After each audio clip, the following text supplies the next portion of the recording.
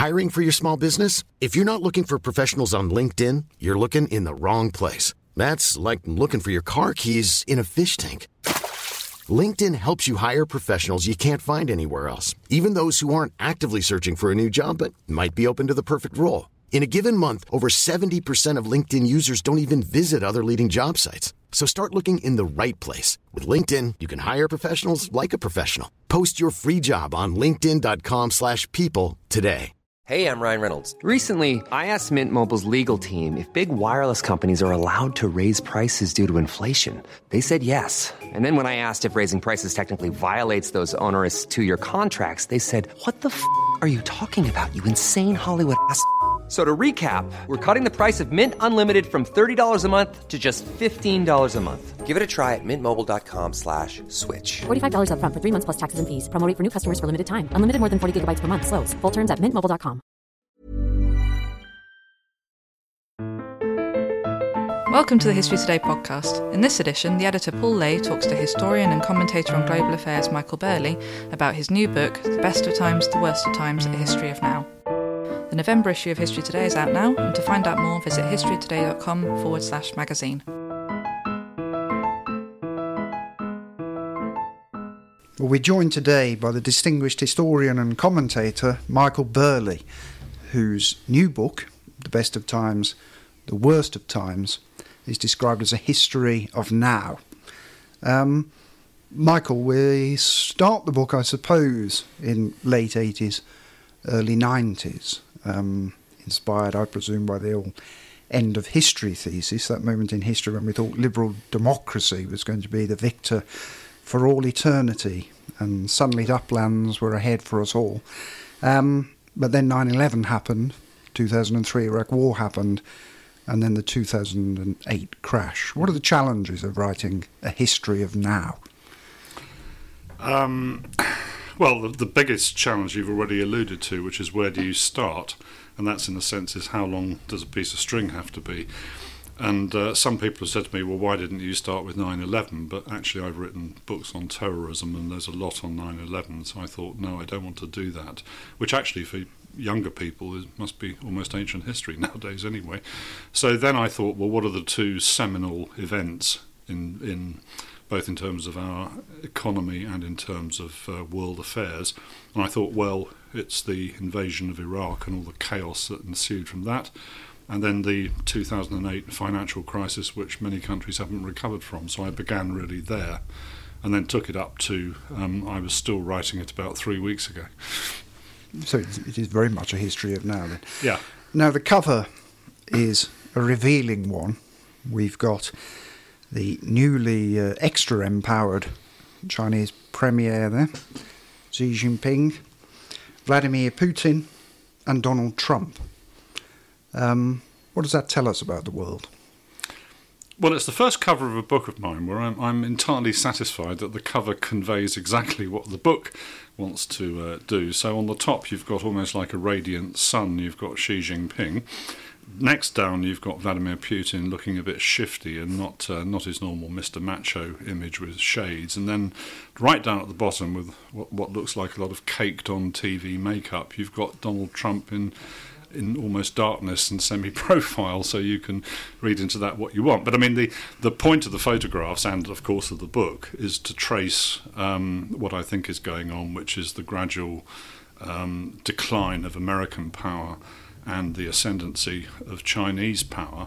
Although I stress that I don't believe that's necessarily doesn't have to be a conflictual relationship. And a lot of what has been, first of all, it takes two sides to be provocative in any situation, and then secondly, being assertive is not the same as being aggressive, if you see what I mean. So that's one theme of the book. The second thing, which is the title, obviously it's from the first sentence of Charles Dickens's Tale of Two Cities, but what I'm actually quoting is the fact that Xi Jinping was the first Chinese leader to go to Davos last January, and he did refer to that very phrase, the best of times, the worst of times, except of course he was talking about the impact of globalization rather than Dickens, who was talking really about the Industrial Revolution, because the Dickens book is, on one level, a novel about the French Revolution, but at the same time it's about the Industrial Revolution.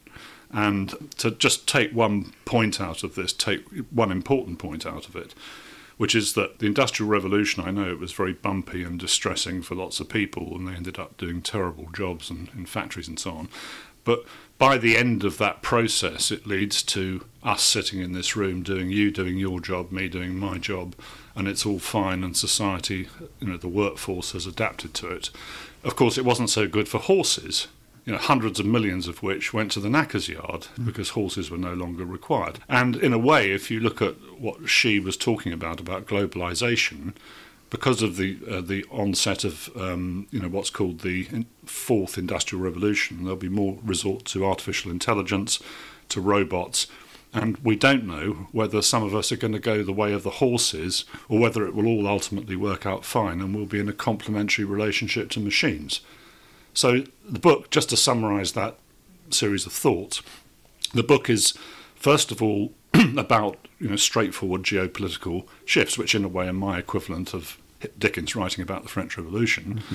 But then secondly, the profound sort of undercurrents going on, which are related to the geopolitics, but they're going to long outlast everybody on the front of my book. And there's also a suggestion, I suppose, on the cover of what you might call a gold, silver and bronze position there. I mean, there is a lot of talk of China at the moment, and we've seen a lot of analysis in particular after the recent conference. But is our perception that China is particularly advanced in understanding this fourth industrial revolution, is that a correct I think that's judgment? I think that's totally correct. I think they've really got a handle on this. I mean, they're about to spend about $125 billion on robots. And, they've been going around the world with a shopping list, and they bought, for example, the most sophisticated German robotics company, KUKA. They bought that last year. And their intention is that the robots are going to be made in China. So, yes, they're getting really into it. And if we look at this, one of the troubling aspects of this book and the survey there is the relative decline of liberal democracy, indeed democracy generally. I mean, we have China, we have Russia, which is hardly a mature democracy. We see everything that's happening in Turkey, and of course the relative decline of the United States and certainly Europe. Are we moving towards a post-democratic world? Well, I think certainly there have been opinion poll surveys, and it's quite depressing in a way that young people in particular seem to be not so enthused about a democratic model. I mean, one should be slightly cautious because much as I admire, for example, the ability of the people who run China to think very strategically and in the long term, they obviously, these are not stupid people, and they're more to the point, unlike our politicians, these men have been sort of stress tested in a succession of more difficult tasks.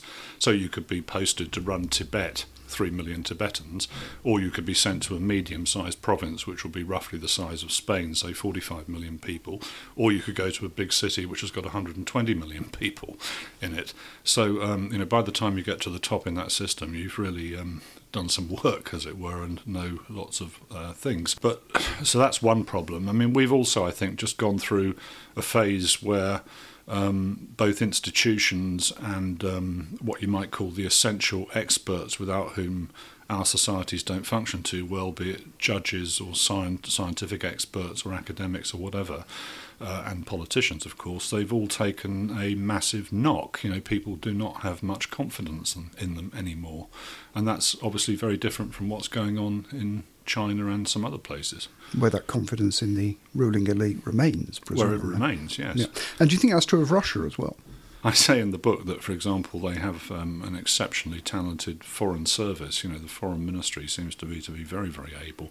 But I would say that that there is a fundamental problem there, which is that President Putin is just simply presiding. He's like a type of man holding a balance. He's a broker of power, which is in the hands of largely oligarchs or security officials, and his job is to take away or to give, and that's what he does. it suits everybody to have him there. Whether that remains the case as he heads into his dotage, because if he's re-elected next spring, he's already surpassed the record of Leonid Brezhnev, but he'll be on the way to replacing the record of Stalin, and people might get slightly fed up with it and look around for somebody else, but there isn't really anybody else at the moment. Let's have a look at the structure of the book. Yeah.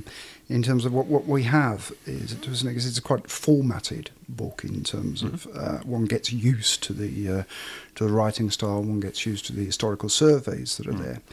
The choice of topics here, in terms of starting with the Gulf, we look at ISIS, we look at Turkey, and we look elsewhere, and then it expands to what you might call the big three: Russia, China, and the United States.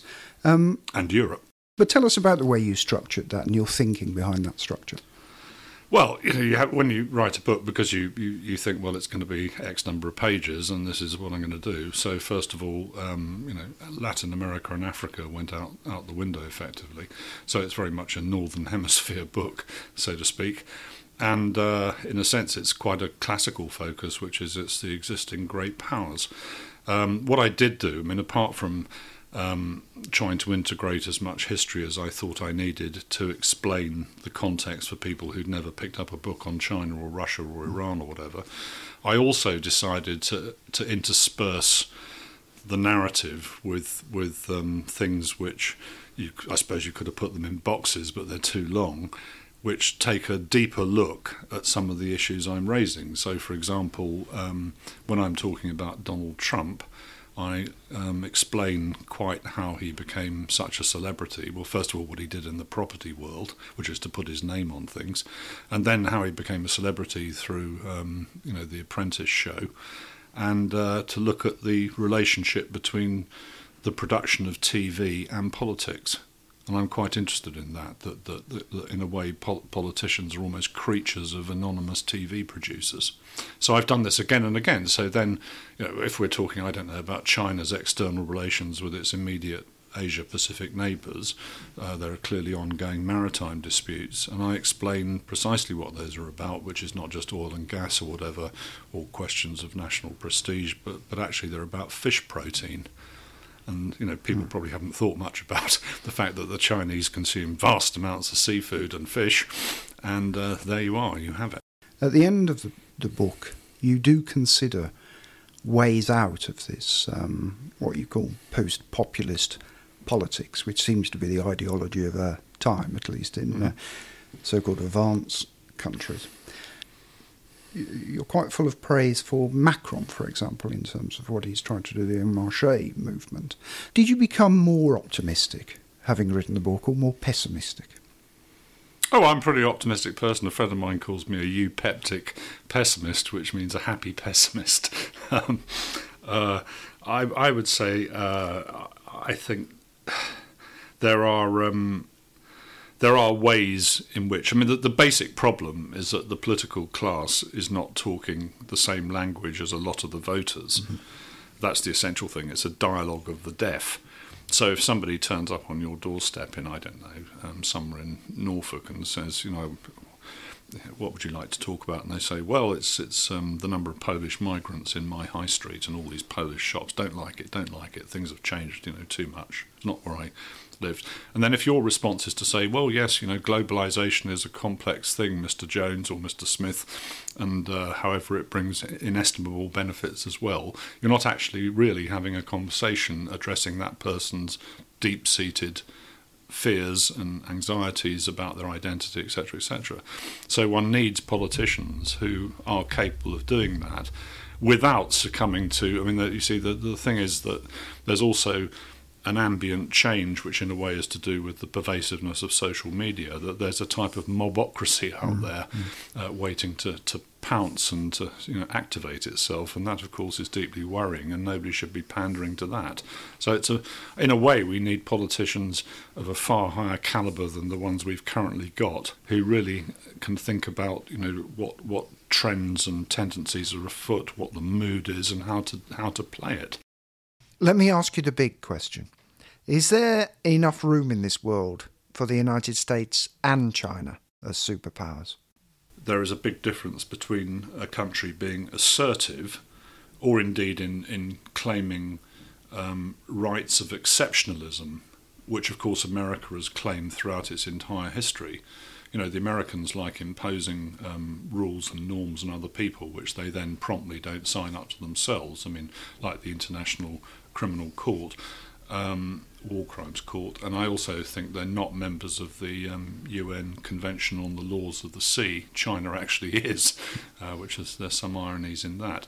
A friend of mine describes it as being like, you have a lift, an elevator, and there's a very fat guy in it called Mr. America, and along comes another equally fat guy called Mr. China, who's also wants to be in that lift. And this could potentially, become very dangerous. And there are certainly vested interests, but there are people in America who, they would actively see and want a conflict with China before it gets too strong. And there are big if you think about it, there are big industrial interests which are involved in this. So just think for a second. I mean, what's called the Green Army doesn't cost much. I mean, most of its costs are actually in wages and pensions and healthcare costs. And a machine gun doesn't cost a lot, or a hand grenade. But any war with China would be an air-sea war. And these are huge, costly defence platforms like submarines, carriers, the Joint Strike Fighter, etc., and very sophisticated missiles. So the defence companies have obviously got an interest in talking up a war with China, because they're going to be earning a hell of a lot more from a submarine than they are from a machine gun or an armoured personnel carrier. That's just a fact. So really, there are also lots of people in the Pentagon who are actively planning for such a conflict, again, before China gets to the point where, at the moment it can certainly deter America, but, what happens 10, 20 years down the line. Now, my personal view on it is that China is much more inwardly focused than anybody thinks. It's very much focused on itself. So if you take its 3 intelligence services, 80% of their time, and that includes their equivalent of MI6 or the CIA, is focused on China, on the domestic population. When they think of abroad, they think of their westerly province, Xinjiang, they think of Tibet, they think of Taiwan, they think of Hong Kong. Then they think about what's beyond that. And the idea that they're somehow, want to take over the world, why would they? Because the power of their investment, their money, their soft power, actually, which is growing, given that the American president is damaging American soft power with every single tweet and with every day you almost put your head in your hands thinking, what's he going to do next? It's quite effortless for China to slip into that, and also to become a good citizen, as it were, in the institutions that the Americans are abandoning on climate change, on the Trans-Pacific Trade Partnership. They've given up on all this, and China can really just walk in there with its soft power. And one of the very strong themes you have in this book is that you emphasise the importance of diplomacy over that of the military, I think, again and again and again. That particularly in the United States, there is this military party, if you like, that wants to emphasise aggression. There's even aspects of protectionism there, I suppose. It is surely striking that there are 3 generals at the very top of Trump's administration. Now, personally, I find that very worrying. I mean, some people say, oh, well, they're the adults in the room, plus the former oil executive Rex Tillerson, the Secretary of State. But actually, one wonders what. I know H.R. McMaster's. I've known him for some time. The National Security Advisor. He's a very nice, very smart man who was in charge of Pentagon future war planning before he took this job. But their experiences have bearings on some of the decisions that are being made. So, for example, they all were involved in the war in Iraq enthusiastically, and they all had troops who were killed or maimed by Iranian Revolutionary Guard supplied improvised explosive devices. So they have views of Iran which are pretty negative. Now, I'm not sure really they're the best people to be determining policy towards Iran. There's more disruption to come, I'm sure. But as a primer to our current predicaments, I think Michael Burley's wonderful book, The Best of Times, The Worst of Times, A History of Now, is as good as it gets, and it's out on the 2nd of November, published by Macmillan. Thank you, Michael.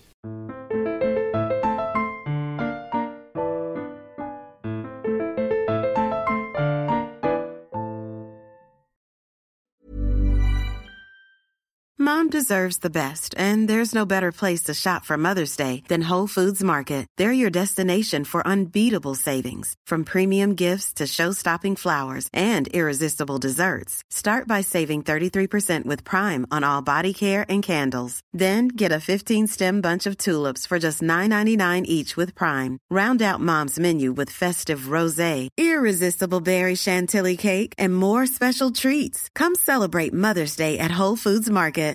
Want flexibility? Take yoga. Want flexibility with your health insurance? Check out United Healthcare Insurance Plans. Underwritten by Golden Rule Insurance Company, they offer flexible, budget-friendly medical, dental, and vision coverage that may be right for you. More at uh1.com. Planning for your next trip? Elevate your travel style with Quince. Quince has all the jet-setting essentials you'll want for your next getaway, like European linen, premium luggage options, buttery soft Italian leather bags, and so much more. And it's all priced at 50 to 80% less than similar brands. Plus, Quince only works with factories that use safe and ethical manufacturing practices. Pack your bags with high-quality essentials you'll be wearing for vacations to come with Quince. Go to quince.com/trip for free shipping and 365-day returns.